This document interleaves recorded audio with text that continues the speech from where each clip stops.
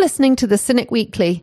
If you enjoy our weekly podcast, you might be interested in finding out how to access even more Cynic content. By signing up for a full Cynic subscription at thecynic.co, you'll have access to Celtic-related podcasts throughout the week.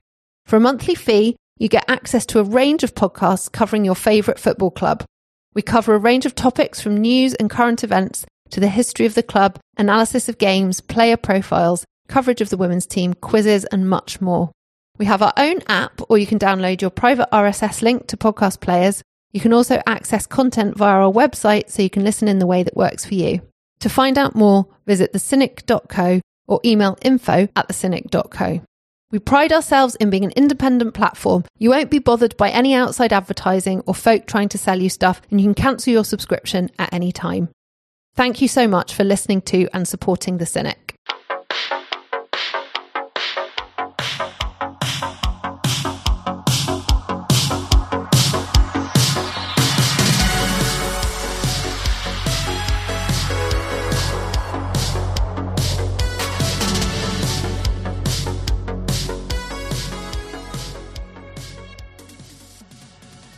Hello and welcome to the Cynic Weekly, the first Cynic Weekly of 2023.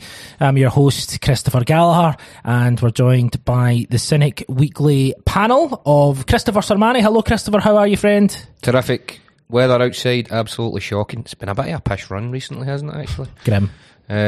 Other than that, not bad. Lovely stuff. Good to see you. You look terrific. You get the new Celtic sweatshirt on. And do you know what the difference between a sweatshirt and a jumper is? Don't know. No, neither do I. All right, I thought you were going to regale us with facts there. No, I don't know. Alan's thinking. I think a sweatshirt you would wear sitting about, or just maybe going to a podcast recording perhaps, whereas a jumper I think you would wear if you were maybe going to a family function. Well, yeah, I mean... Going to a family function. I got the jumper for Christmas, and the only place I would ever wear it would be to this podcast and in the house. Mm. It's joking aside, it's absolutely, it's a belter. It's very plain, but in a very good way. So good stuff available in the Celtic really shop. Selling that.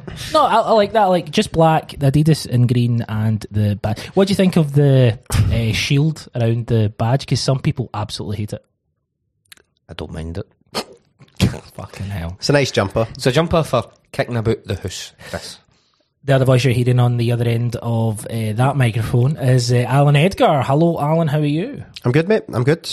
Weather is awful, as Sermanni says, but sunshine in here. Good stuff. Hoping for a better slogan there, but it just wasn't happening. Sun shining in here. Sunshine indoors. I should say Alan's wearing a jumper that our sweatshirt that he wears every time he wears it. I give him a compliment on it because I think it's terrific. Looking great, Allan. It's non-Celtic, I should point out. You should point out it's non-Celtic. Sorry. You normally wear the I've seen you in the joggies a couple of times. Oh, aye. I like the joggies. Big fan. Thanks for not talking when I was taking a cup of coffee. Sipping my coffee. But yeah, it's good to be back. 2023. Get plenty of stuff lined up on today's show and all the other shows going forward. How are you, Allan? How's things? The derby, obviously we've not had the chance to talk about the derby on the weekly. We've had the Kilmarnock game. We might touch on that. How are you feeling about Celtic just now? Very good. Very good. Successful festive period after the World Cup. I think there was always going to be questions about how we come back from that. Rangers with a new manager bounce, but we are in the same position that we were 6 weeks ago, but with 4 games down, yes. And it's starting to feel a wee bit like that after the Rangers game now, that you're starting to look at how many games played, how many remaining, with 2 cup competitions to come as well. So I'm glad it's a wee change this weekend. I'm really looking forward to it. Feeling very positive. It's been great, and hopefully 2023 is another year laden with, well, celebrations. 3 of them, please. 3 of them, please. A treble, is it not? A treble, aye. Sermanni, yourself, how are you feeling? You positive about Celtic moving forward? Yeah, I don't think you can be anything other than positive. 9 points clear.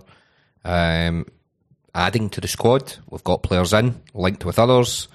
It's all good. It's all good. Great stuff. Do you know what? We've got an opening question, but we get another question from John Dunlop, who emailed in editor@thecynic.co if you want to email any questions at any point. He says, good evening, panel. Good evening, John. Good evening, John. Hi, John. Sermanni. Good evening, John. Oh, evening, John. Another trip to our national stadium awaits. Given the fact that Ange's two predecessors both won trebles, how much of a priority do you think it will be for him to win one during his time here? So it's not necessarily even about this season. It could be potentially, hopefully next season as well.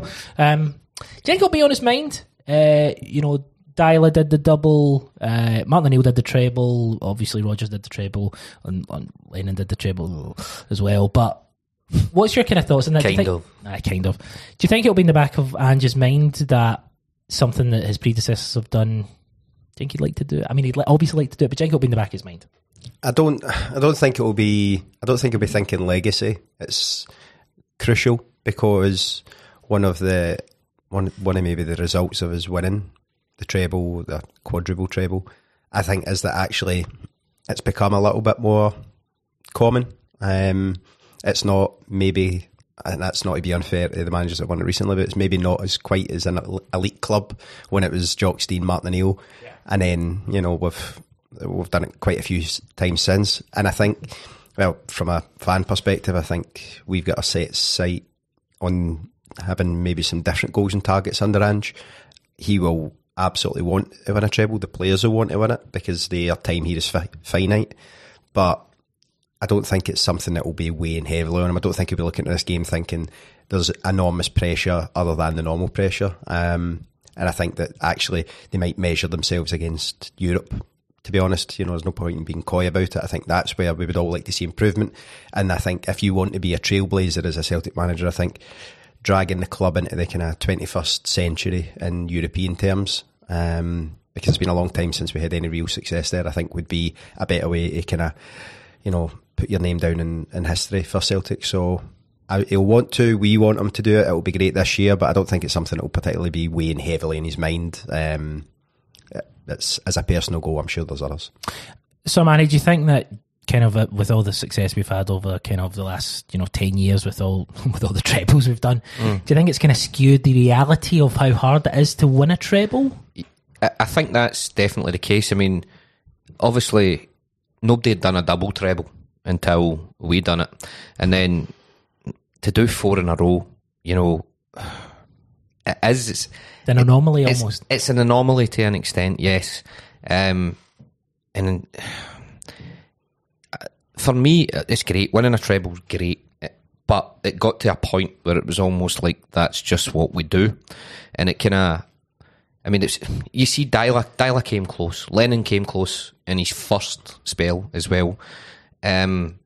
But small things can kind of change it, and I do think it really skews just how easy it was. The fact how difficult it is. Sorry, I mean even the last one. Obviously the COVID season interrupted it, and the Scottish Cup final was played at different times and all that sort of stuff. So there was circumstance involved even with regards to that. For me though, and I think as much as it's nice. For me, the league's your bread and butter, and for me, I think the club's really focus has got to be becoming more of a force in Europe, because it's just another level. I mean, I think a lot of the support, myself included, maybe had our fill of this kind of domestic nonsense when we blew the league, going for 10 in a row, and I think that just kind of sharpened it to say, look, do you know what I mean? As much as bragging rights domestically is what we want, there's got to be a focus on something different. So getting a treble for me should not be the mark of a successful Celtic manager, or the mark of what is required before you can be in the upper echelons. If we can become, we need to win the league, that's just the way we are as a club, but then if we can make our stamp and become a much better footballing side further on in Europe, I think that's much more important for the trajectory of the club. Yeah, I think everyone would probably sacrifice the League Cup for an extended run in Europe next season. Like something that substantially kind of sets us apart from previous seasons. But we'll see it. You're right. You're exactly right. But as a supporter, see if we get beaten Saturday, it'll be a disaster. do you know what I mean? We'll react to it and go. I remember Kilmarnock beat us in the League Cup final, and it was nothing short of a disaster. And if we lose on Saturday, it will be. So it's dead easy to talk about it when you've got the opportunity in front of you. The extended run in Europe in your hand, or will we give up the League Cup for that? Of course you would, but you know, in real time, it's difficult for us to kind of concede anything. But if all things being well, you definitely would do it. I mean, in real time, I go back to the double treble celebrations, and I remember at that time just thinking, this will never be topped. This is just the pinnacle. We've won 2 back-to-back trebles. We had made some progress in Europe in that we'd been competitive in matches against Man City, and you thought, you know, this team, they're going to go places that we thought we'd never see again. So I think with that kind of knowledge, it does give you that little bit of context. And I think the domestic cups, particularly the League Cup, can mean very different things to different teams at different stages. And I think, you know, you talked about it recently. You go back to, say, 97 and how important that League Cup win was then to now. It's different in that this team have shown that they can win it. I don't think this team wouldn't be, you know, they wouldn't be proving anything by getting to the final. Beating Rangers in the final would prove something in the kind of short term. But this is a team that have shown they can do it domestically. So I think because we are greedy, we want all these things. We want that day. We want that experience in June when the Scottish Cup final to be potentially going for a treble. But I think if you speak to probably most fans, they would say, yeah, we want that. But it is really important for us to see the club grow and develop back onto a bigger stage. And I think that's what Europe is now. They're not mutually exclusive. You can probably have both, but it's a big ask to do it all domestically, be the best at it, and still develop and kind of try and do the things you are in Europe.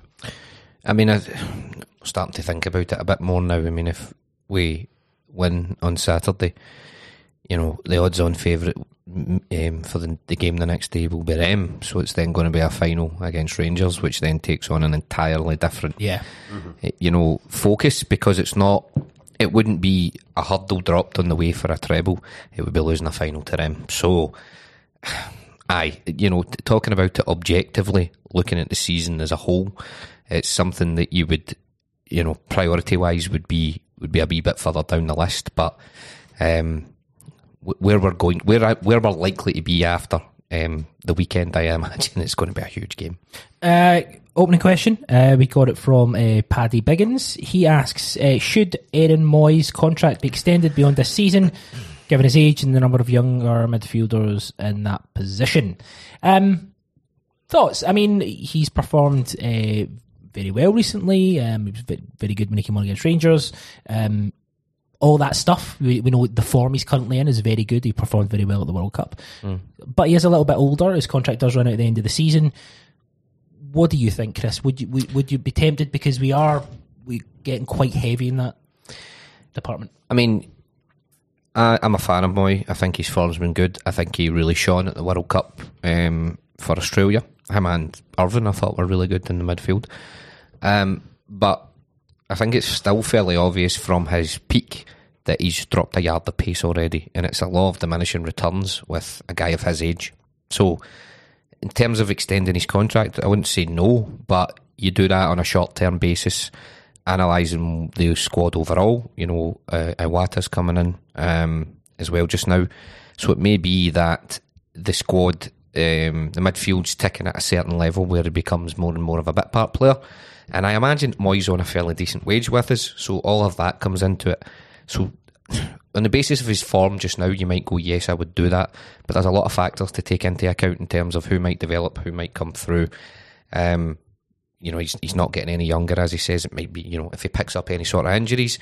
For me, he's the sort of guy that needs to kind of build into, you know, fitness and a run of form. So I wouldn't rule it out, but I certainly wouldn't be viewing him as a mainstay of our midfield going forward. But he's definitely somebody who I would have no issue being around the squad in terms of his professionalism and what he's contributing just now, you know. So I wouldn't be looking to give him it just now. I definitely wouldn't rule it out, but, you know, short-term deals going forward.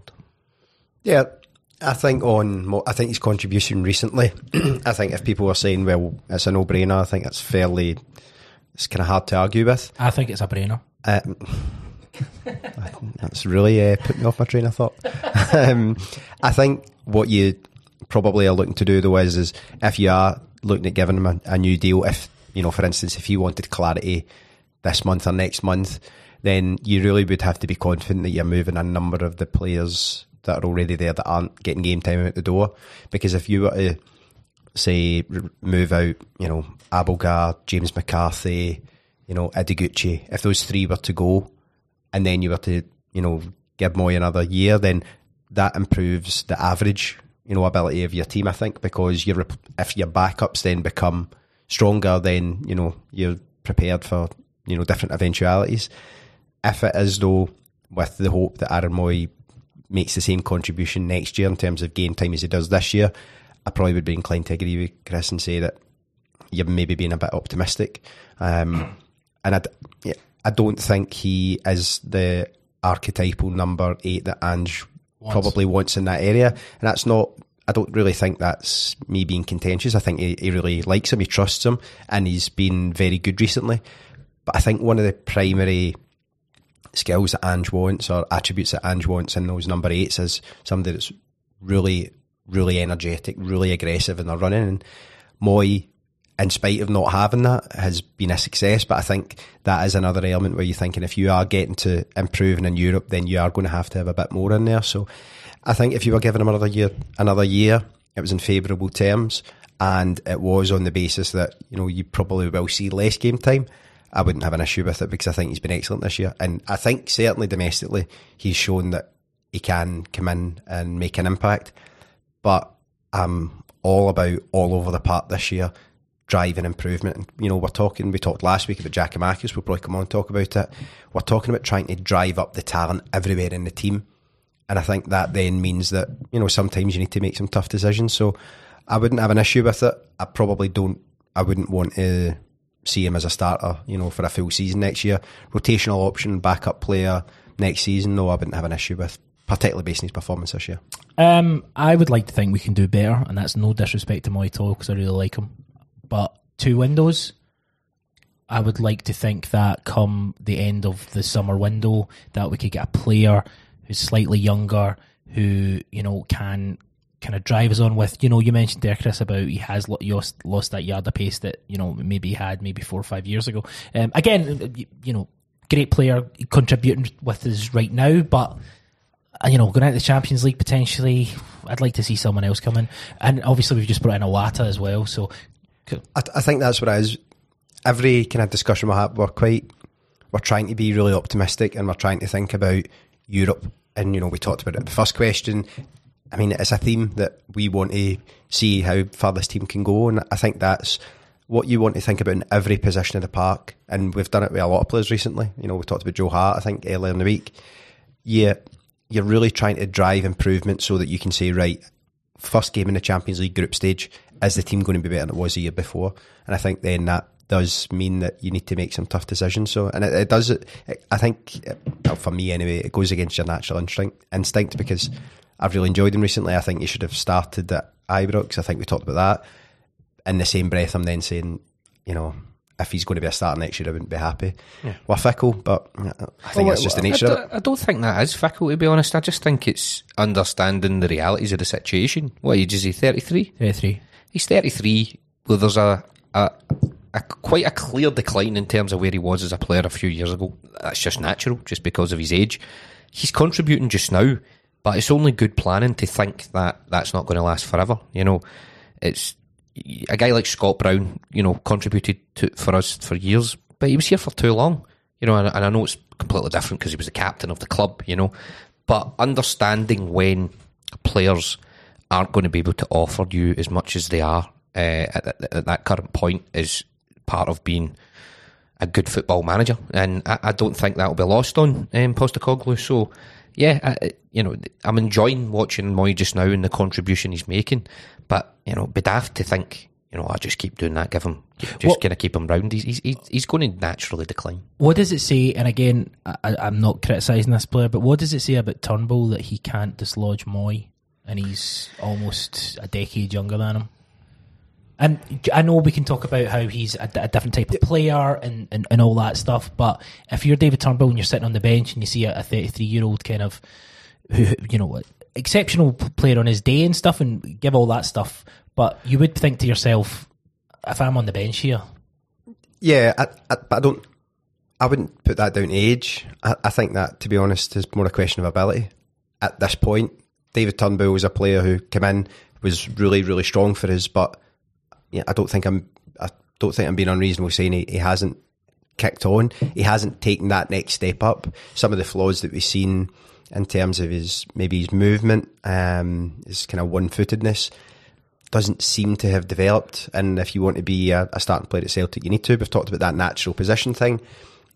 I don't look at that and think that's an age thing. I think, to be honest, Moy is just a bit more professional, and he's a player that can come in and probably is a bit more comfortable in his own skin, and that he comes in, he knows probably what's expected, and there's less pressure on him. Whereas I think when David Turnbull plays, it does appear that he feels that he needs to excel, and sometimes that comes with being a younger player. But I wouldn't look at it and say he's 23, he's 33. I think it's that Moy at this point is just a better player, and that might be disappointing because we might have high hopes for David Turnbull, and he might reach those heights. But if he's not going to do it now, it's the same discussion we have when we talk about wanting academy players to break through. Ange's maybe only going to be here 3-4 years. He might not see it as his job to say, to give that player minutes so that in 4 years' time he can be a squad player. He probably just wants to pick the best player. So I maybe think that's a fair point. I just meant from the perspective of you're a young player with your whole career again in front of you. You brought in for a fairly big transfer fee in Scottish football terms, and you just can't make it. So he should be annoyed. Yeah, that's what I mean. Like, I'm not talking about us as fans. I'm talking about him. I mean, he'll be sitting there thinking. I don't think I'm not playing. But I don't think he should. I think that's the thing. He should be annoyed, but I would say he should be more annoyed with himself because he's not. But genuinely. No, you're absolutely right. I'm just laughing at, but giving him you should be annoyed at yourself. You're annoyed. You've not let us down. You've let yourself down. But I mean, the start of this season, I think on this podcast and I think elsewhere, we had hopes for him kicking on and becoming a more important player for us just now. Right now he's just, you don't groan when he comes on, and you don't think, oh yes, David Turnbull's playing or he's coming on. You just think it's just a jersey coming on. And I don't mean that to be harsh, but like the thing with Millie Delight, do you? No, just that you keep saying after saying really mean things. I don't mean to be harsh, but I think we need to get a wee. You get to say that once a pod. Okay, I'll have a wee thing. No, what I mean about David Turnbull is we've been having the David Turnbull question has been brought up over the last 2 seasons, and we're now at a point where probably for his own benefit he probably needs to move because he needs to be playing regularly. Do you think he'll move in this window? No, even with Iwata coming in? No. Allan?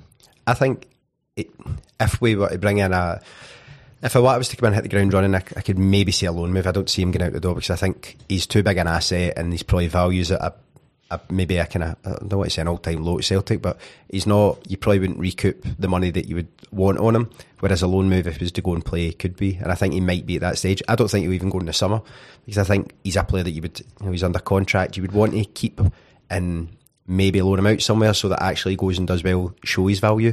I do think the biggest fundamental problem is with David Turnbull is that he looks every bit a number 10, and we don't play with an out-and-out number 10.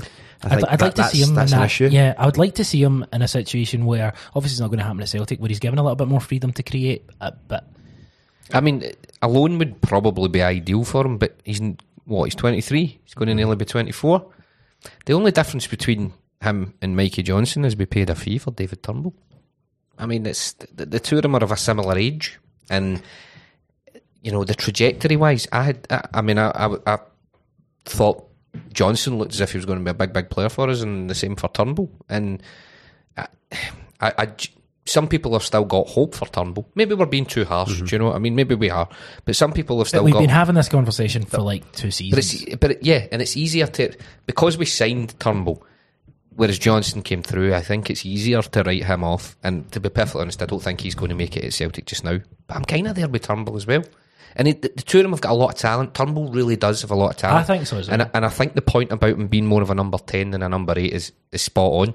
He did a job for us in last season in number 8 when we had absolutely nothing else there, But in terms of moving on, kicking on, he's just not done it. He really just hasn't.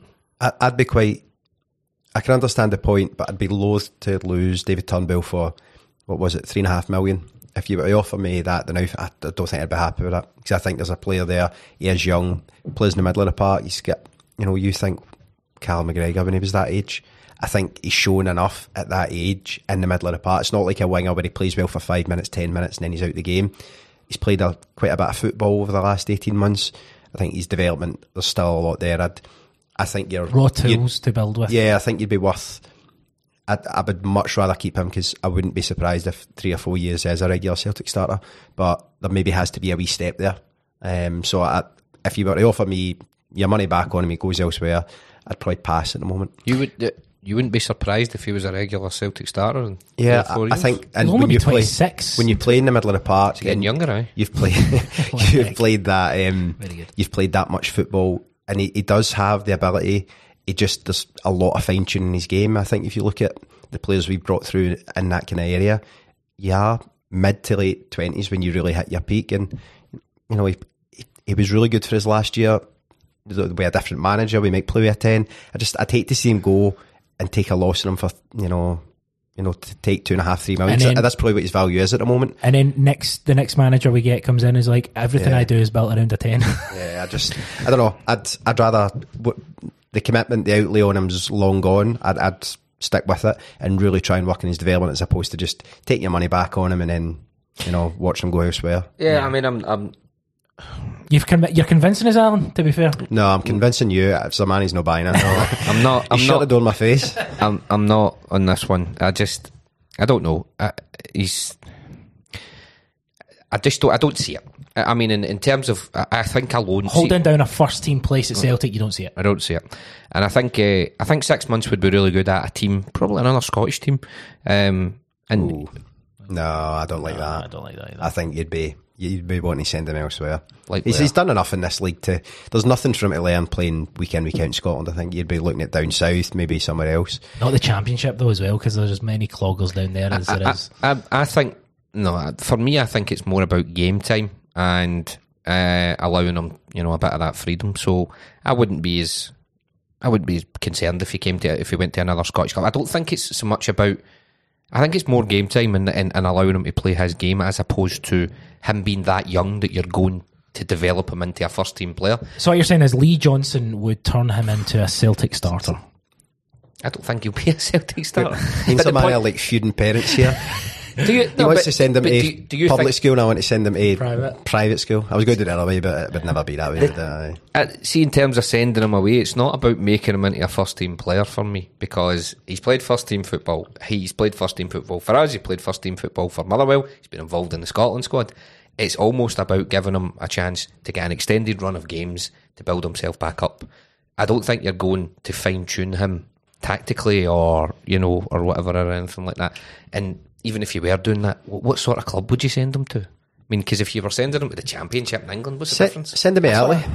This is where we send all the young guys, and within a month, that would be good. They're 20 million. Look, tune in 4 years and we'll wrap this discussion up and we'll see who's right and who's wrong.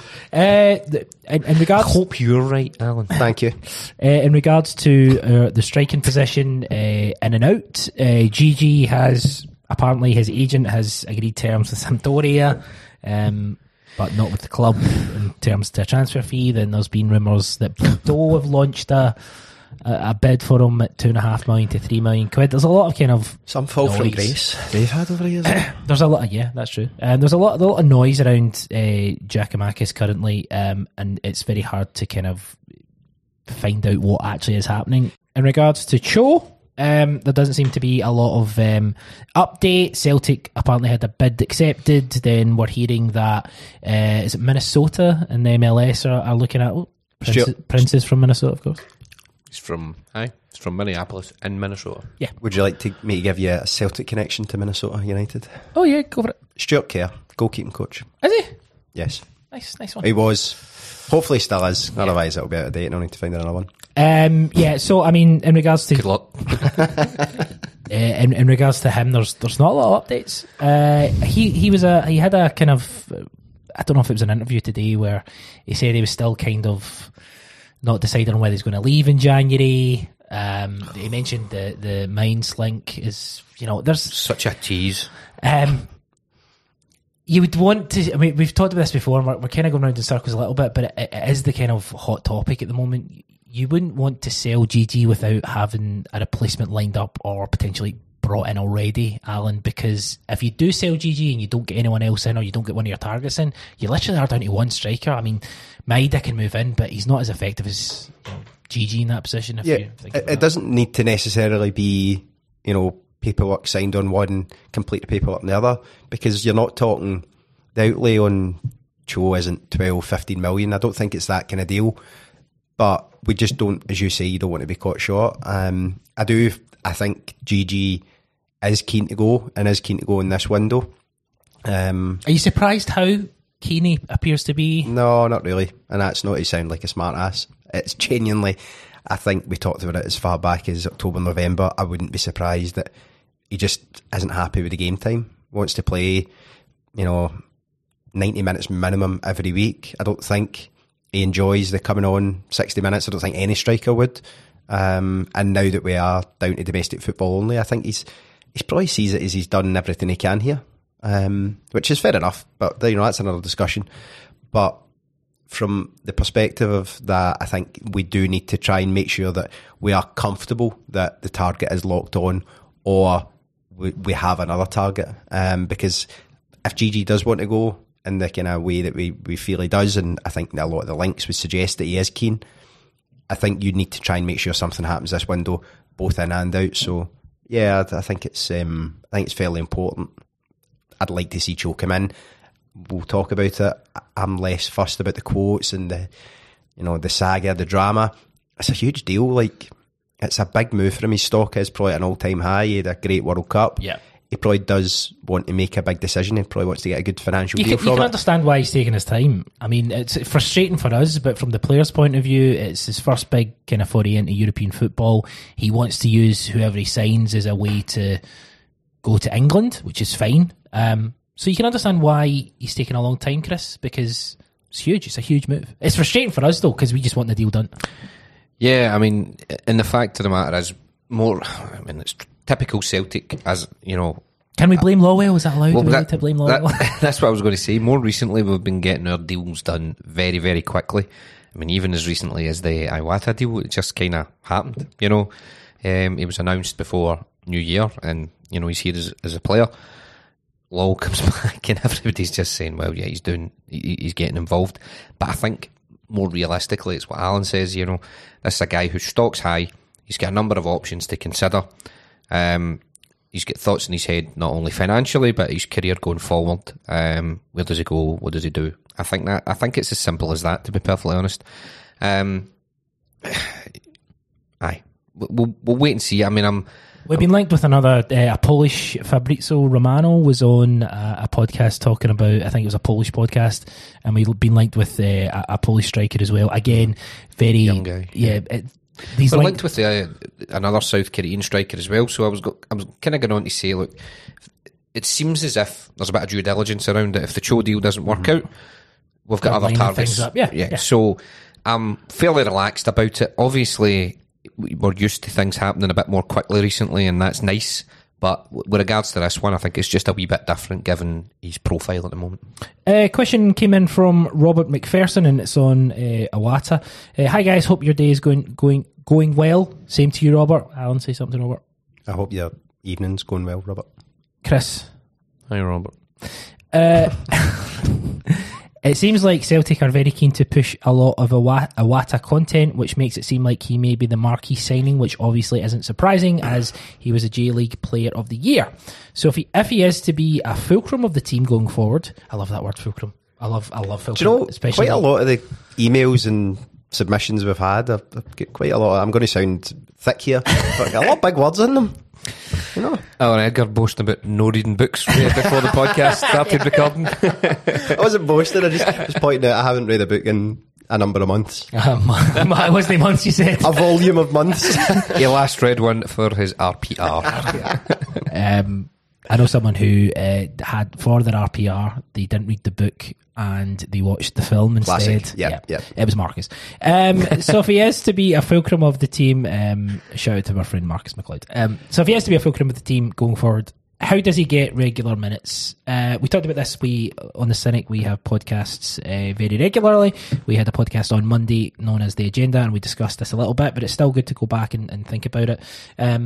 Iwata's been brought in, and I think, Robert's right, there has been a lot of content. He was G-League Player of the Year. He's a good-looking boy. His English seems to be quite good as well, which is a real benefit, I think, from bedding players in. What are you thinking, Allan? You think he's going to be someone that they're going to try and bed in quickly, or take their time with him? I think it will follow the mould of any previous signing, and that if he's good, you'll see him, and if he's not, you'll just not see him ever again. And who could you be talking about? We've had a few that have we've got a good sample of both in each category. I firmly believe, and I have been really engaged with the content. It's probably the most I've been engaged in a new signing content probably since Jota, maybe. But then Jota we waited so long for it that you were just happy to see him in a Celtic jersey and not on holiday or anything like that. I really have enjoyed the Iwata content. Yeah, it's been great. Been consuming it, just a big sleeve of tuck biscuits. Good. It's just been, I don't know, he speaks really well. He looks a really good player. It looks exactly what we need. It kind of feels like... Are you impressed with his physicality? I'm very impressed with his physicality. He is a handsome guy. He's a good player. I think he's probably the most excited I've been about a player being a really good fit since maybe Maeda coming in, and that you felt like I don't know how good he'll be or what his ceiling will be, but for a fact that Iwata will come in and he'll be able to make a contribution to this team. Now, I don't know whether he's going to displace Cal McGregor, whether he'll be a guaranteed starter. I feel really confident that this player will come in and he will be a part of the first team this season because he has the attributes. It just feels like a really good fit. So I'm quite excited. I'll be keen to see how quickly we see him introduced. Will he be on the bench at the weekend? Will Ange make that decision early? Ange knows him. The player speaks really, really highly of Ange. It just feels good. It feels like a really good fit. So I'd be very surprised if he comes in and gets the Abelgar, McCarthy, Ideguchi kind of treatment. Chris, your thoughts, excitement? Yeah, I'm quite hopeful for it. Maybe not as nailed down as Allan is, but I think you'll know pretty quickly because the manager will play him. You're talking about Abelgard, the Ideguchi and McCarthy treatment. I think those signings came in and the manager did not feel compelled to play them, whereas there's other guys, like Vickers, come in and it was just like, right, that's it, you're in, you're gone, you're starting. And I think you'll know fairly. Johnson as well, and I know there wasn't a lot of options, but Johnson throwing him straight into a derby, Mm-hmm. So I genuinely think that you'll know fairly quickly if he's in the manager's plans in that manner. And I'm looking forward to it because I'm a sucker for a YouTube video, and love them. And if they're good in the YouTube video, then that's it for me. I think we should bring Ambrose back because he looked really good at it. See, in regards to the point you make about you'll know quite quickly, I think that's what I like about Ange Postecoglou. You do know quite quickly. Kobayashi's been on the bench, and again, obviously he's a centre half, and it's a very different position. And Ange just made it clear that he doesn't necessarily like bringing centre halves in or breaking up partnerships and stuff. So that's fair enough. But he's still been on the bench since the get go. So you do feel that he would probably be the first go to, maybe. I don't know if you were thinking about this on Saturday, but did Carter Vickers or Starfelt go down briefly on Saturday? Starfelt went down briefly, yeah. And was it not Vickers? Oh, maybe I think both of them have went down over the last couple of games. Yeah, he's backtracking now. I can't remember one going down. But Kobayashi and Jens were both warming up, and I was kind of eyeballing to see because it would be a huge call to immediately. It really would be. I don't mean to sound good, but it'd be the end of Jens. I think if he would have called Kobayashi in, that would be at the stage. I'm now fourth choice at best, and the reason he came is to play football. So. That was just a wee side thing from Saturday that I noticed. I was kind of keen to see, even if Carter Vickers or Starfelt, whoever went down, it would have been interesting to see who got the call back first, even if he didn't come on, just to see who was first to get stripped. Kobayashi's been with us for quite a while now in regards to just, obviously, he came during the World Cup and he was only training. He's now available. If that call has to be made, not this weekend, St Mirren, let's say, midweek, Celtic Park. Do you think he would go Jens or Kobayashi? I think he'll go Kobayashi, to be honest. And it's not. I just think it's probably the decision. He brought him in knowing that you've got the option on Jens. Jens made very clear that he wanted to make the deal permanent. I don't know if he would be that keen now. Not because he doesn't enjoy it here, but because he's finding his game time limited. I think we've seen the good of Jens, but we've seen the bad. And I think we talked about it on this pod, I think, quite a lot. And that it wasn't even necessarily against. You couldn't figure out. It wasn't, European games of struggles. He wasn't consistent on one level, and then he took a step up and it was tough for him. He was actually quite good in the Champions League at points, and then he dropped off in maybe league games, and he would get I think you'd go Kobayashi. I'd like to think anyway. What do you think? I don't know what he'll do. I'm quite wary. Right now, if you ask me who I would bring on or put in, I would put Jens in, just because it is that centre half position. I've seen what he can do. I really don't know how good, bad or indifferent Kobayashi is, and it is because it's such a key defensive position. It's just you kind of want to be reassured. I want to see him on the park going, we're 4-0 up. I want to see him come on for the last 20 minutes. Yeah. But that's just me. So that would, just a wee bit nervous about that, but manager's brought him in. He's got the strength of his convictions. If you were asking me who he would pick, I would probably say that he would pick him too. I'd just like to point out that my kind of favouritism of Kobayashi isn't based on watching him, because I haven't. Not even the YouTube videos. It is just based on he's a guy you brought in. You need to hope that he's better than Jens, because we need someone in that position. So, I can't wait to be recording. Was it next Thursday? Because then we all know what we've got on Saturday. Greenock Morton at home. Oh. I cannot wait to pick my favoured 11 for that game. There'll be names nobody's ever heard of in my team. We're going to talk about the big semi-final in just a few moments, but we've got a couple of talking points I want to bring up, and I'll bring these up mainly because we've had some questions about them.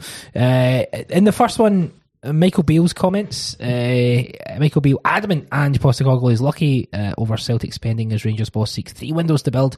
He was quoted saying, "We don't spend the money, the most money in the country. Celtic have made 3 signings and people are asking, are you going to make 3? No, we will do what we think is best. But also they spend a lot more money than us. So Ange is a lucky man because he spent a lot of money. He's a good coach." He just keeps saying he spent a lot of money. He said that 3 times. But he spent a lot of money. It's like that thing when you just keep repeating the thing so that the dog can understand it. That's what it is. It's essentially, it's just he's signalling to their support. Let's remember, this is a club who qualified for the Champions League, got to the UEFA Europa League final, sold Bassey for 20 million, whatever it was, sold Patterson for decent money. I think they get decent money for Aribo, and they've got no dosh. That's because they'd spent a fortune on their squad. So, have we spent more? Maybe we have, but let's not pretend that squad that they've got wasn't built on a lot of cash. So, and so essentially, it's just saying things to kind of curry favour with the support. Ange's total transfer spends around 46 million, but if you think about Edward, Dyer, and all that, 33 million's been brought in. It's 13 million, something like that. I think one of the things that we kind of, to try and bring it back to Celtic a little bit, do you know Michael Beale made a brave decision to go and coach in Brazil, by the way? Very brave. Very brave. I'd just like to commend him for that, because he's such a brave wee soul. He seems to bring up at every opportunity that, in Celtic are his 2 favoured. I don't know if I've just, I hate every Rangers manager, right, just as a matter of fact, but I'm not sure if one has annoyed me so much. It's the accent, isn't it? It's the fucking everything. It's the Harry Brown accent that I'm quite sure he puts on. I think it's that Celtic. It's that knowingness of what to say to appeal to the support. He just strikes. He's get a touch of the Brendan Rodgers about. He's and they'll fall hook, line, and sinker for it like we did. It feels like he's taking down one of our club legends. I think just the point I was going to make before Danny, you're here as long as I've heard that all before. And that's bingo. I think we've talked about it a lot, though. A lot of the we've signed a lot of players, but we have been quite, opportunistic in the market. Like, even going back to talking about like Haksabanovic and Abelgard, now whether they work out or not tends to be entirely different from the recruitment side of it, but it is kind of playing in the nose in your face that we have exploited the J League, and we have used the kind of the dynamics of Ange coming from a completely different culture and having belief and faith in the players that he's worked with and coached over the years or watched to come over and make a difference here. And they are significantly cheaper than if they were doing the same thing in the Polish league or the Turkish league or anywhere in Europe or even in South America. So you can say that's spending, but really Dyson Maeda, I think Kyogo was the most expensive at, 4.5 million. So you've used, for years we spent a lot of money and we talked about that kind of 1.5 to 3 million range that we used to just spend willy-nilly on anyone, and whether it worked out or not. But actually we've targeted it, and it has really, really worked well in our favour this time. So it might feel like we're signing a lot of players, but actually it's all kind of within, we kind of use business, but it's all within mandate. We aren't being not throwing money about. It is kind of sustainable. If this was our transfer spend year on year, then I think actually the club would be quite happy with it. So when Ange goes to the board and says, I've got this player, this is a player I need and I want, and they look at him, they log on to whatever website they look at and the fee is there, they probably think, great, this guy's coming to us with 2 million players. Whereas, you mentioned Brendan Rodgers, he was going saying, I want a 9 million fullback. Yeah. And it's like, it's a tough deal to do, because even if he's really good, he might only get his 12 million.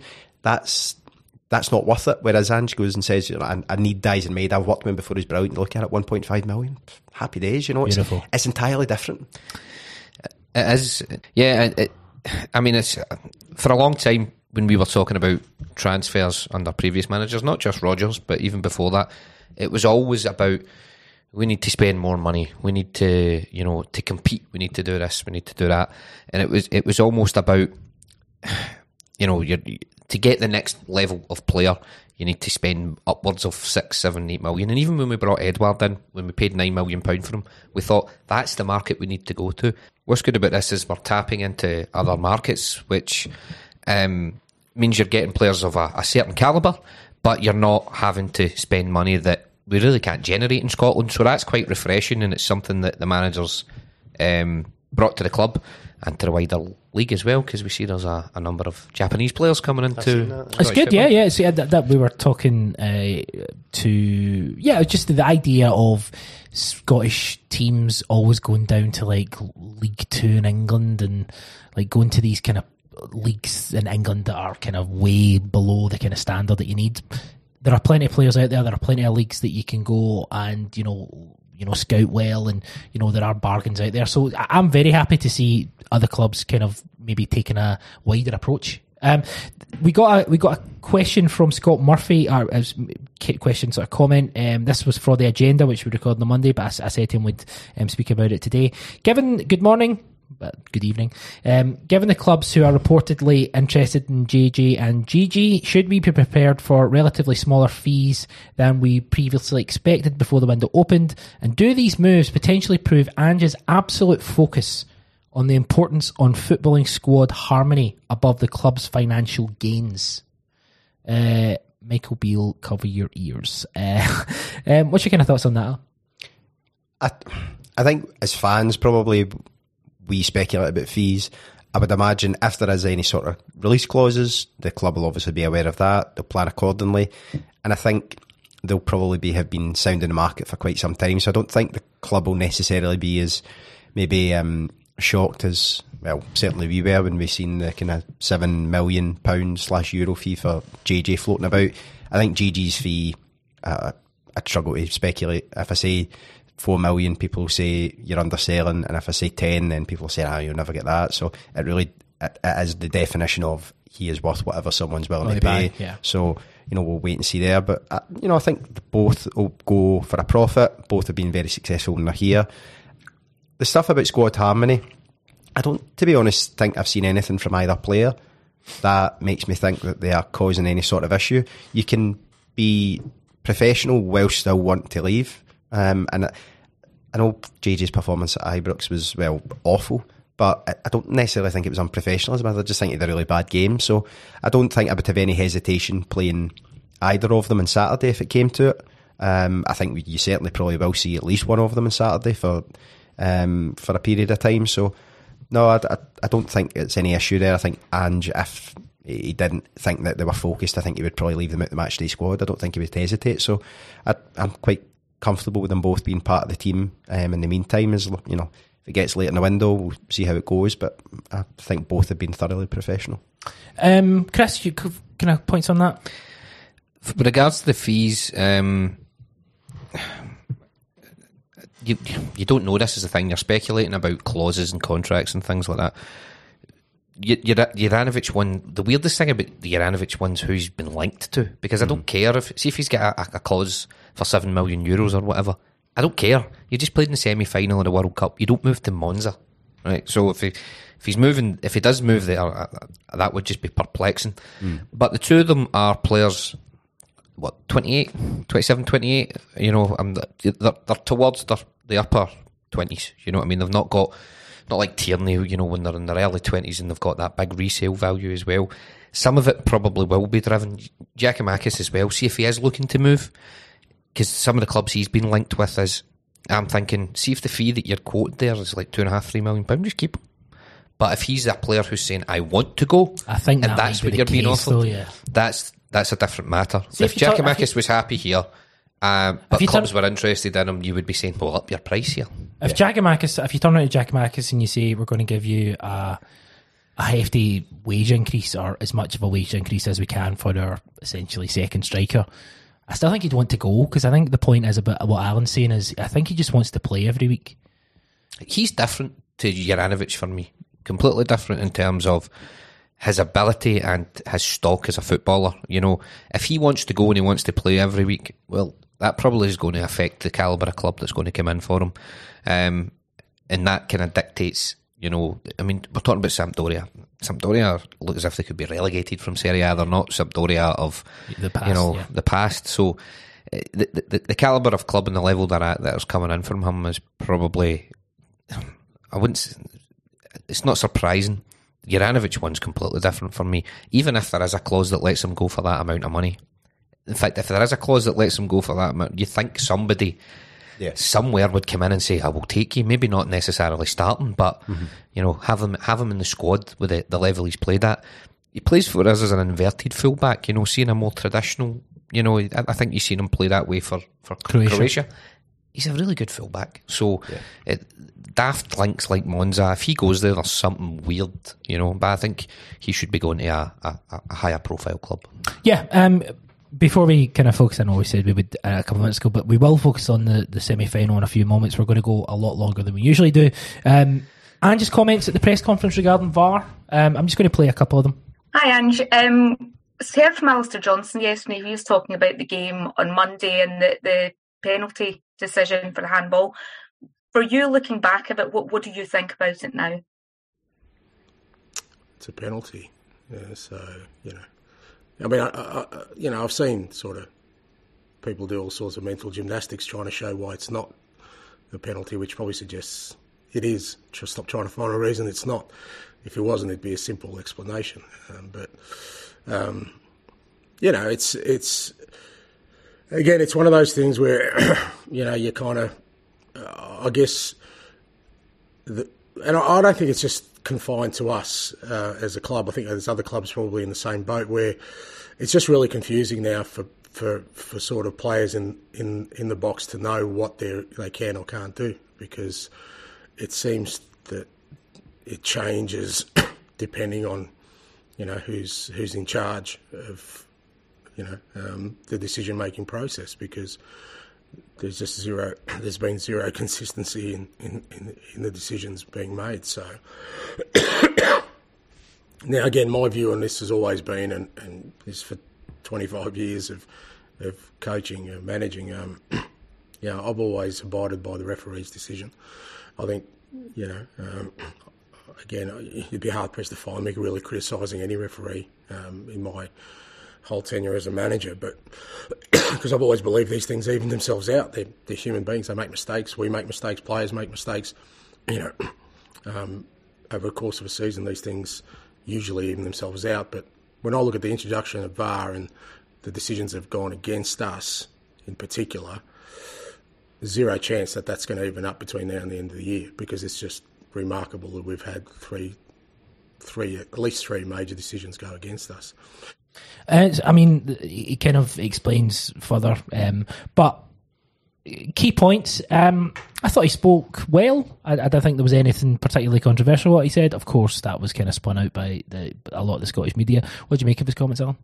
Yeah, but I think he's been consistent, and that I think he's started to grow increasingly frustrated with it, and it is based on, you know, largely the kind of handball decisions, which have been really difficult. And I don't think he's saying anything groundbreaking. I don't think, you know, if it was the early 2000s and you were to pick up the back page of a newspaper every day, you'd probably think, wow, he's really going off. But actually, when you listen to the comments, you put them in context, I think he's probably saying largely what probably most fans think, that at best it's been inconsistent. You could go further. We will. Come in, the water's warm, mate.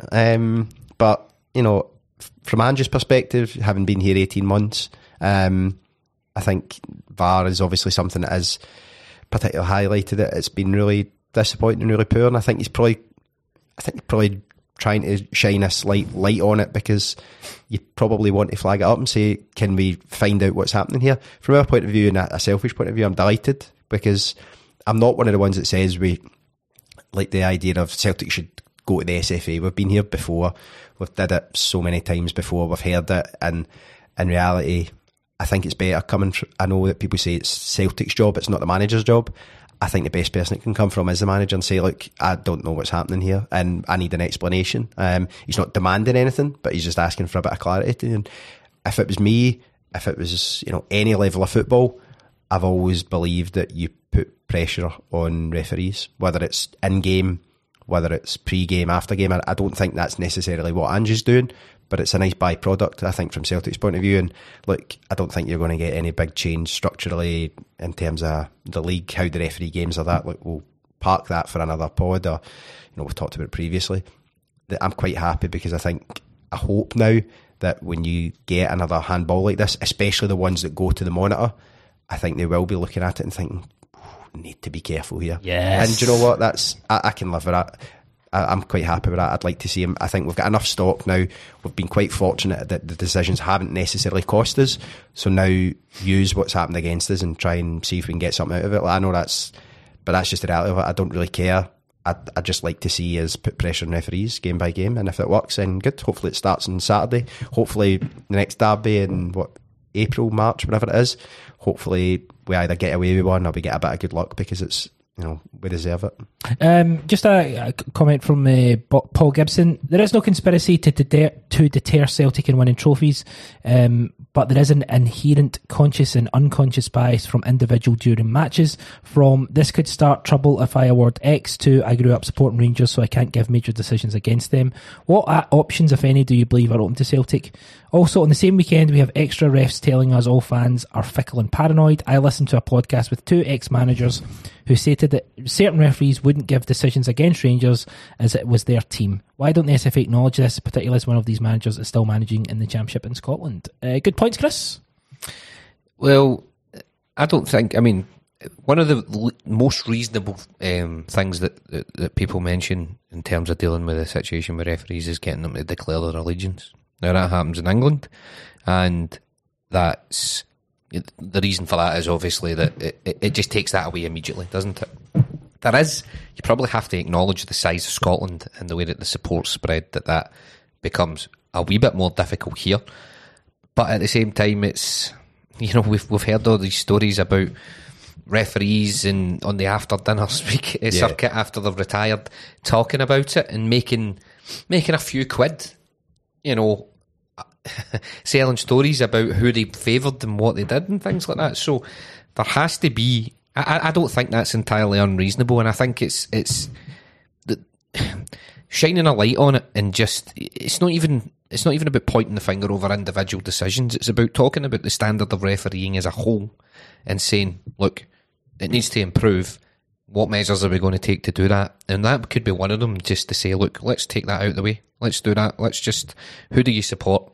And then once we've got 4 referees left that support St Mirren, Partick Thistle and whoever, we can just get them to referee games and things. It'll be like that Saturday night TV show with Paddy McGuinness when they say, right, Rangers game up next, who can do this game? And it's like boom, boom, boom, boom. Just all the lights get out. The problem with it would be, you can imagine, is if you declared your allegiance as a Rangers fan, you wouldn't referee Rangers games, but then you wouldn't want them to referee Celtic games either, you know, so and then vice versa. But I don't know, it's did you see that it's a problem, because they do, you know, we've got experience of referees, ex-referees coming out and saying these things after it, so it's not as if it's just conjured out of thin air or it's paranoia, but I think maybe we're at this stage now. As I say, we've been here before. We were here in 2008 with the ref strike sometime after as well. Yep. I think, and we're at the stage now where it's right. Okay, what's a good idea? And someone says, "Let declare their allegiance." It's not going to happen. I think what you do need though is you need fans, clubs, people working in the game to have some sort of trust in the process, because if that trust in, you know, the SFA was to ebb away further, then it makes it very, very difficult. If you have a bare minimum amount of trust in how referees are brought through, how they are fast-tracked or not fast-tracked, I think that then helps, because then you start to think, well, they've actually, maybe they didn't just get in it to make one decision against Celtic, because, you know, it takes a long time to get to be a top-level referee. There is very, very little trust, though, because of some of the things that you've mentioned there that make us very suspicious. To be honest, like I said earlier, I just think about it from a Celtic point of view, and I feel a wee bit like George Costanza from Seinfeld now, and that I demand reparations. That's really what I want, and if that's a penalty this weekend, that's a starting point. I think it was before the game on Radio Scotland. I'm sure Kenny Clark was on. Oh, he's just fucking can't shut him up these days. Can't he talk about anything? But yeah, I'm sure it was Kenny Clark. I listened to it on the way to the stadium on Saturday. I can't come on and talk about specific games or specific incidents. His entire reason to be on there was to defend the standard of refereeing. And then that's one of the biggest problems here. You know, the standard of refereeing is terrible, right? That's a base level thing, right? You can then say, why is it terrible? Is it terrible because of inherent bias? Is it terrible because the referees are just really bad referees? You know, for me, that's an inarguable fact that the standard of refereeing in Scotland is terrible. And when the SFA sends somebody on who's basically not allowed to say anything other than talk about how good the refereeing is, it's pointless. And it's them circling the wagons and basically saying, what's the problem here? There's no issue here. That's, for me, is a bigger problem than anything else. The decisions aren't good. You know, why they aren't good, you know, people will talk about. I get that, right? But if we're in a position where the SFA can't even acknowledge there's a problem, then there's an even bigger problem. I think just on that, if you can't look at, and I'll use the either Matt O'Reilly one against us or the Michael Smith one, well, I suppose it's against us as well. If you can't have someone say to you those incidents and you go on and say, yeah, maybe they've got those wrong, because you just stand behind and say, well, I can't talk about specific. See, if you can't, it's, you know, the call a spade a spade. If you can't say that, then you've got a real fundamental issue, because everyone can see that. I've not met anybody that thinks Michael Smith one wasn't a penalty. And the Matt O'Reilly one is genuinely one of the worst. I know people talk about the Bernabeu one. Genuinely, the Matt O'Reilly one is awful. It's not a penalty. And you've got so many now that you're looking at and you're saying there is no clarity in the rule. If they can't come out and actually explain it now and say what is, what isn't, that's when you get a problem. And Kenny Clark, I've heard from Morex, I heard from Conway, was on BBC Off the Ball on Sunday. Referees are coming out of the woodwork now to, as you say, circle the wagons, defend, but they're not offering anything. Or explaining anything. It needs to be, and Kenny Clark works with the league now. Works with the SFA now. So he has the ability to try and enact change or clarify or assist, but he's not doing it. All they're doing is coming on and saying, well, we can't talk about specific incidents, but referees they're not, there's not a big conspiracy against Celtic or, you know, fans or whatever. And it's like they're adding nothing to the discourse. No. It's just, we've been here before, we'll probably be here again. all we want in the meantime is maybe a bit of levelling up. That's the best I think we can ask for, to be honest. VAR will get better. All these sorts are just platitudes, basically, and it's not surprising. Celtic take on Kilmarnock in the semi-final of the League Cup on Saturday. It's a 5:30pm kick-off. It's at the National Stadium. Are you excited, Christopher Sermanni? Buzzing. Buzzing, aye. No, I like it. See the Saturday night 5:30 kick-offs, semi-final League Cup. Get a wee bit about them. The crowd's get a wee bit about you, eh? A bit of baby. He likes a drink, yes. yes, I have consumed a pint or two in the past. As soon as I did that, I thought, you're a fucking dickhead. Aye, sounded like an arsehole. But yeah, I mean, there's those games are the best when it's not like a night game. Obviously, the Celtic Park or whatever starts at quarter to 8. Obviously, we talk about the Celtic Rangers game last season. They've been one of the drunkest supports that we've had. People are going to be merry. You know, under the floodlights, the atmosphere's going to be good. Hampden isn't always the best, but I tend to find, I remember the Hibs semi-final we had, it was great. It was a great atmosphere, and Celtic were really good. So yeah, I'm looking forward to it. Played Kilmarnock on Saturday, really stuffy, typical Derek McInnes side. You know, it wasn't pleasing in the eye. First half we weren't great, second half we got better. We don't need to talk about that game now, I've just summed it up. But I think with a wider pitch, there's more opportunity to get in behind that kind of stuffy side that the way that they're more than likely to set up. So, yeah, I'm looking forward to it. I've got a good feeling about it. Good stuff. Allan, how are you feeling about it coming into it? I'm really looking forward to it for a lot of the reasons you mentioned there. Saturday, 5:30. These games have tended to have a bit about them. It does feel, I don't know, the League Cup over the last 5-6 years, maybe because we just won it most years, has felt really good, and actually I think it's added a lot, so looking forward to it. It'll be good. I don't think it'll necessarily be one for football purists, as you mentioned, unless Derek McInnes has been visited in the night by the ghosts of football and past, then he will go man for man and he will hope to stay in the game, so a bit of patience might be required, but no, I think if we get a goal, I think it could be a really good game for us. And it's a cup game, like we said at the start, so many things have to go in your favour to actually achieve, you know, winning cups. You don't have the same margin for error that you probably do in the league, so it does add something to it. I can't wait. I'm looking forward to the wee change. And Hampden's been it's a game changer over the last 5 years, the way Hampden has been for us, so can't wait. Excited, looking forward to getting there. Tomorrow on the weekend update, which is released at 1pm tomorrow. I spoke to a Kilmarnock fan, just getting the kind of their thoughts on the game and how Kilmarnock are lining up and stuff. And essentially, he says we have no idea. It changes on week to week, so there's no real consistency. No, when it's against Celtic, pal, I tell you, it'll be man for man. Man for man. The idea that, you know, Celtic go into this game with options off the bench, is that something you think, or do you think you'll play very similar to how we played in regards to personnel on Saturday, Chris?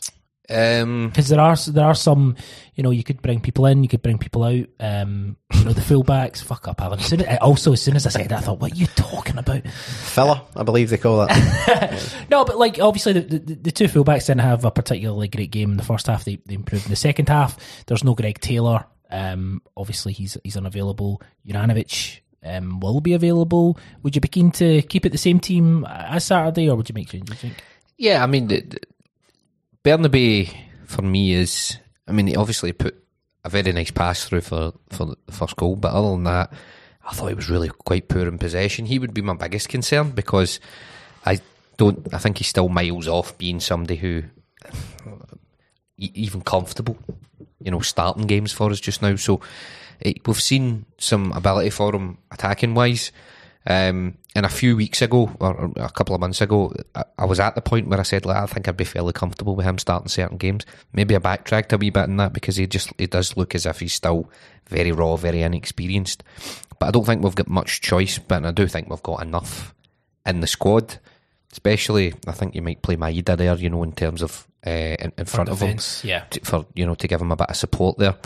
Johnson, I'd be fairly happy keeping him there. For me, Juranovic is, assuming that he's kind of looking to leave and he's working his ticket or whatever, Johnson's going to be the first choice right back, so you kind of keep him in there. Sorry to interrupt, but is Ralston injured? I've not seen a lot. Yeah, he did. He got that injury in the... Before the Yeah, I can't Christmas? remember what game it was, Okay. Oh, yeah. I remember that. Yeah. Drunk over He's injured, aye. No, just he's not been on the bench or anything, so... Oh, he's injured. He's injured, aye. Not having a stinker, son. Remember he went off and came back on. Can't remember who it was against. Is it the Hibs game? He's injured, aye. Was it Christmas Eve? Aye? Can't mind what. St Johnson, yeah.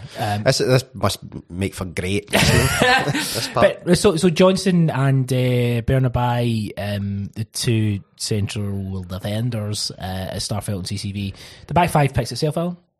Yeah, I think you probably do go the same as you did last weekend, and I think we touched on the Bernabei stuff on Monday. You're probably going to have to. You're at that point now where you stick a twist. If you don't go with them, it's a huge vote of no confidence. It's potentially quite difficult to come back from. So, no, I'll go with the same back five. Johnston, I think, continue that impressive progress we've seen since he signed. I'm very in on him. I think he looks a good player, and I think I'd like to see him continue that development and get used to the system, because it takes players a while to get used to it. So let's not pigeonhole him just yet. Yeah, absolutely. He's got plenty of kind of attributes. No, what's the pizzazz? Show me pizzazz. He's got pizzazz. But no, I think the back five picks itself. Midfield, is it a case of if McGregor's available, he plays Hatate and who would you... Stop answering the questions for us. Ask us our opinion, and we'll flap our gums for 3 minutes, then we'll pick McGregor Hatate +1. Am I in a fucking Abelgard? I can't even speak. Who's your midfield? Chris Sermanni. Oh, I knew you'd go to you first. Aye. McGregor Hatate +1. Can you imagine if we signed a player called +1? McGregor Hatate, and I would probably still pick Moy at the moment over O'Reilly. The bigger pitch will maybe help him. Just in regard, you need to help me out here, right? I think I probably would go with O'Reilly as well. Oh, would you? Aye. I think I'll go with O'Reilly. Are you going to go for Moy now? Aye. I don't know. I think after taking him out, I think he needed that wee break. I know it's only a game. He's played a lot of football, different areas, still a young player. But when he came on last week, it was maybe a good time in the game. But I think you can be critical of him and still think he has got so much more to offer. Absolutely. And I think that's where most people are. I think sometimes people get bogged down and he's not playing badly, he is playing badly.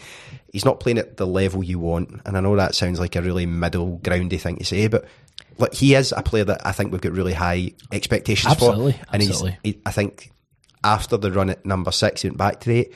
I don't think he's reached the level, and I think that's what you want to get him back to. You're saying it's middling. I don't think it is at all. I think it's just evident on the circumstances just now. Has his form dipped from where he was even earlier in this season? Yeah. Has he hit the heights that we maybe hoped he would? I don't think he has, but he's still young. He's got all those attributes. I've got real confidence that he'll get there and he's going to be a huge player for us. But that doesn't mean you don't have to play him through that dip in form. Yeah, I think we've got other options. Yeah, and that doesn't take away from the fact that he's going to make major contributions for Celtic this season and going forward. But right now, it's not a mad conversation to be having to think, do we play him or Moy? Yeah, I think the thing with O'Reilly is you can tell that he's kind of frustrated. Like on the pitch when he's been playing recently, you can tell off the ball that he's just a little bit frustrated with his performance. We get a question from Ken Walsh. Hello, one and all. You've been talking a lot about the Six recently. This is in relation to Matt O'Reilly. You've been talking a lot about the Six recently and before that. Why do you think Ange hasn't played handsome Matt there and McGregor in the 8 position, easily switched out in a game? We talked about how well O'Reilly played in the 6 and how he was very much a different option. Are you surprised maybe there's not been a kind of even an experiment of that in some of the games? Well, just before Allan comes in, Ken, if you remember my extensive knowledge of athletic articles, oh God, here we fucking go. Matt O'Reilly himself, not what he wants to be. I'll leave it there. He's got a wee clip of that article up in his wall, framed. Yeah. No, I think you stick with McGregor in the 6. I did like O'Reilly in there. Are you surprised he's not tried it throughout the? I don't think he sees his long-term future there, to be honest. I think he would rather, if he's changing McGregor out, he wants to bring in someone who's more physical, more aggressive, and can still do the technical side of the game, and that's probably not O'Reilly. So I think you then move on and try and play him in his natural position. So I wouldn't hesitate to do it, especially in domestic games. But I think if you are trying to go back to the discussion earlier about this team being as best as they possibly can, it probably means fresh blood to, compete with McGregor in the six. And I think if Iwata is as good as we hope or we want him to be, it will very much be competition in there, and then you can have the discussion: do you push McGregor forward? How do you fit him in? Good discussions to have, because he always plays at the moment, and I don't think that will change, but it might just be somewhere different, and other guys might struggle for game time. Yeah, yourself, would it be Moy or would it be O'Reilly on Saturday? I wouldn't be bothered either way, although I do think that Moy's still in possession of the jersey. His performances recently and the against Hibs and against Rangers, the momentum from the World Cup as well. Mm-hmm. He's a guy who's in a good vein of form just now, and if you asked me who I would pick Moy. But if O'Reilly started, I wouldn't be gutted about that, because he's a fantastic player and he's going to come good again very soon. Allan up front, who are you looking for? I won't name any of the players. I would probably go the same as last weekend. I think Maeda's in that undroppable phase at the moment with his form. Kyogo is very much bang on form, and we all want Jota to get back to that form, because if they all play at their best, then it's a frightening front three. So, and you're going to need players that are capable of unlocking potentially a kind of team that sits in deep. And I think the balance of Jota and Maeda is very, very different in how they approach the game. A lot of Maeda's work is done off the ball, and I don't mean defensively, I mean in terms of running in behind, taking players away, whereas Jota is much more with traditional with the ball at his feet. So it's a good blend, it's a good balance. I hope that's what we see on Saturday at 5:30 at Hampden, because I think if they all play at their best, then we might actually, a game might break out and we might enjoy it. Yourself, would it be the same on Saturday? Yeah, I would. I mean, the performance on Saturday, in the first half, it was a bit disjointed. It wasn't very good. That, though, I think is affected by the opposition and the way that they set up. But I think we've seen in the second half enough quality there that. Yeah, there's no performances on Saturday that you would say you need to be brought out. And as Allan says, that front three, if it starts to click, especially Kyogo and Maeda just now are in real top form, and we know that Jota can get back there. So, yeah, I wouldn't change too much from Saturday. Is there anything to say that McInnes will do anything different from Saturday? Or do you think it will just be turgid anti-football, let's stop them at all costs? I think that's what he'll do, and look, not to put up any sort of staunch defence of Derek McInnes, but the game plan for him will be in the game the last 10-15 minutes. He's done it before. He came as close as you can in the 2018 final, and it didn't work for him, but he won't come out and attack Celtic and try and take us on our own game. I think very few teams will. Kilmarnock are not one of them. So, as I say, unless he's been visited in the night, then man for man, sit deep, try and stay in the game, and then hope that the returning striker gives him something. We had a review podcast. I know, we never even mentioned that. Their game plan, I reckon, will be start him and hang long balls up on Bernabé's side. Absolutely. To him. That will be the game plan, and hopefully it won't work. So I think it will be a big game for Carl Starfelt, because he's going to have to try and help Bernabé a lot there, and only to get that communication sorted. And we got, again, don't want to dwell on this because I don't really want to speak about him, but the sort of quippy, he wants to play again, and he's been taking me, breakfast into my office and all that stuff.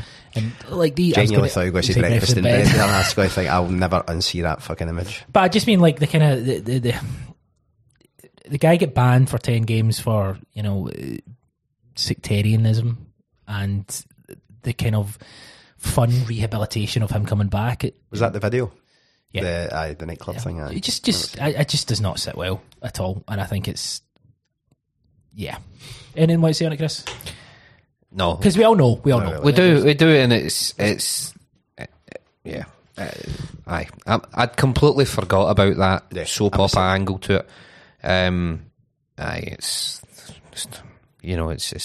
deplorable. It's not good. That's what we can move on from it, but I don't want to waste any energy talking about it. Exactly. In regard to Starfelt, got a wee question as we're finishing up. Let me just see. This is from Michael. Michael messages in and says, "Hi folks, hope you're all doing well and looking forward to the weekend. Quick one from me on Starfelt and his ball progression over the last few weeks. He seems to be taking a lot more touches, so when the ball has gone to our left back, they are left with limited options. Just wondering your thoughts on this, and do we need a freshen up?" You kind of touched on it there in regards to the communication between Berabai and Starfelt. I mean, it is pretty key to what potentially Kilmarnock's game plan is going to be, isn't it? Yeah, I think they'll leave, particularly Starfelt, they'll try and leave in the ball. I think he probably will have to, in fairness, him and Carter Vickers will both have to probably have that willingness to step in a little bit with the ball. I'm not saying go too far beyond, but step in at least and maybe try and play a bounce pass into Kyogo or try and get into one of the number 8's feet from a kind of flatter angle. They weren't willing to do that, and I think there's probably a good reason for that. They probably don't want to give up the ball and be caught wrong side of it, because that's when teams like this will feed off of. They will then use that as to try and get territory. It's pretty much rugby at that point. So yeah. I think you need to be careful of that. I think there's an onus on Callum McGregor, I think, to work really hard then to get into the positions to make the pass easier. I think the reason Starfelt was taking more touches against Kilmarnock is because McGregor was being marked out of the game. You do then need to work really hard to try and take that player away or get yourself free. So it's not just about them. They're good enough to move the ball comfortably against teams like Kilmarnock. We don't have the same problem that we do in Europe with, moving the ball quickly because the margins aren't that high. So I think it's about not just looking at the two centre-halves and saying they need to be quicker with the ball. I think everybody's got a role to play in it. So no, I wouldn't say I have any concerns about that or the build-up play. I think that's a problem that's really specific to European games and Rangers games, to be honest. It's not a problem you see, I think, in other games for us. So yeah, I don't have any particular concerns. When Starfelt does have maybe a drop in confidence, I think you do notice it. He does wear it in his sleeve maybe a wee bit more than other players. But he's shown before that he can make mistakes and then get over it and go on a very, very long run of being entirely flawless, particularly domestically. So I don't have any particular reason to be concerned about the two. Well, certainly not Starfelt. Chris, in regards to the game on Saturday, got any predictions for us? Doesn't necessarily have to be the scoreline, just a prediction in general. I think the conditions will suit us. I haven't checked the weather forecast. It's Chris. Supposed to be raining, 80%. Safe bet. Rain. Slick surface, wider pitch, spotlights, floodlights. Allan, full of the sauce. 4-0. Oh, beautiful. Allan, your prediction? I'm going to say the exact same thing, and I'm going to go with the exact same result. Lovely stuff. I'm really, really looking forward to it. Should be fantastic. We will have a reaction straight afterwards. If you are a subscriber, if you want to find out about subscribing, you can go to thecynic.co and you'll get all the details there. Daily podcasts, all about Celtic. Should be awesome. Get involved. We're going to finish up with the lineup quiz. You know how much you like a lineup quiz. Play the mastermind tune. So the lineup quiz, essentially, will go between each panel member. They have to name a player from the lineup. 2 lives each. The game we're going to go for, it's a semi-final. It's a semi-final of a League Cup. Kieran Tierney. Fuck up. Right, okay. You've not started yet. Cheers. Hibernian 2, Celtic 5 from the 2019, one of the best games of football. I absolutely adored this game. It was fantastic. It was on the 2nd of November 2019. So, 2019-20 season. Let's go. We'll give you've got 2 lives each. Allan, Edgar. Scott Brown, correct. Moi Elyounoussi. Correct. Allan. Fraser Foster, correct. Chris Julian, correct. We're doing very well. This is the best we've done. Mika Lustig is, in fact, I think Mika Lustig had gone at that point. Had gone at that point? He left Celtic. Yeah. He left Celtic in that summer. Jeremy Frimpong, very good. How bad is my memory going to be when I'm like 50 if it's this bad at this age? Take your time, think about Callum it. McGregor, correct. Chris Sermanni. This is great. You're doing very well. Mm-hmm. I mean, there's an obvious one. Well, just... Chris, I'm going to have to press you for time, unfortunately. Kieran Tierney. I mean, he left in that summer. Yeah, That's what he did. One life each. Ryan Christie. Ryan Christie is, let me just check for you. Ryan Christie was on the bench, so that is correct. Yep, correct. Just say correct. The squad, yes, squad. We've done this a number of times. Sorry for not letting you there, mate, but just correct's fine next time. Okay, Chris. Why is my mind going totally blank? I'm in it, mate. I'm in your mind. You're in my mind. Get mind games. Think about the team at that time, 1920. You can't think of a player. I've thought of quite a lot. Look at him. He's buzzing. He's absolutely buzzing. Chris. Odson Edward. Edson Edward. There we go. Beautiful. Do you know he's turned the tables against me instead now? See that confidence that I've had? It's completely crashed. Lee Griffiths. Lee Griffiths is, and unfortunately, Allan was not even in the squad. Fucker just does me over every... So I need you to name any other player. Why? I've won. Well, back and forth. We'll name one more player. Because I went first, so... Yeah, you know. It's like penalties. Right, okay. Well, I don't... Honestly, your mind just goes totally blank. No, I know, mate. I know, mate. Scott Bain. Scott Bain is incorrect. So, do you know what? We'll give you whoever gets the next one right. No, I win. No, I did. Okay, he wins. He's not bothered. And I am. Right, name the rest. Fraser Foster and goals. Christopher Ayer. Christopher Ayer. Fraser Foster and goals. Frimpong, Julian, Ayer, Bolingoli. Oof. Scott Brown, Callum McGregor, James Forrest. Tom Rogic.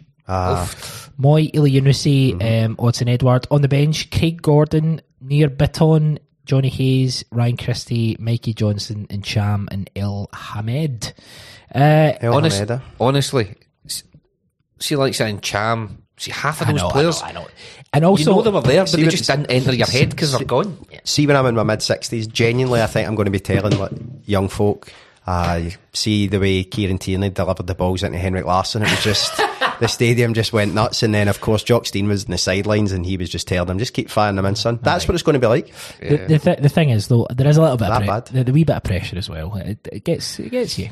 I think it's more just my memory, to be honest. I was once the stand-in ready to roll on quiz show Eggheads. Can you imagine how much I would have panicked under those lights on TV?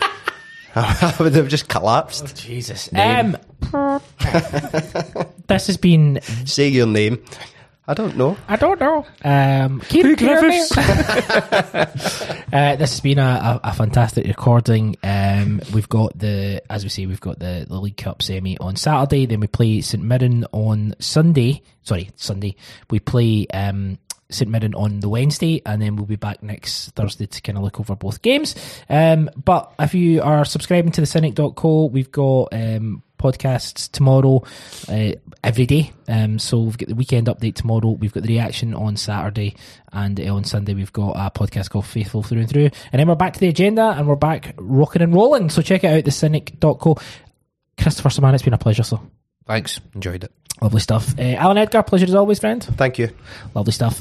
From Allan, from Chris Sermanni, from myself, this has been the Cynic Weekly, and we'll speak to you down the road.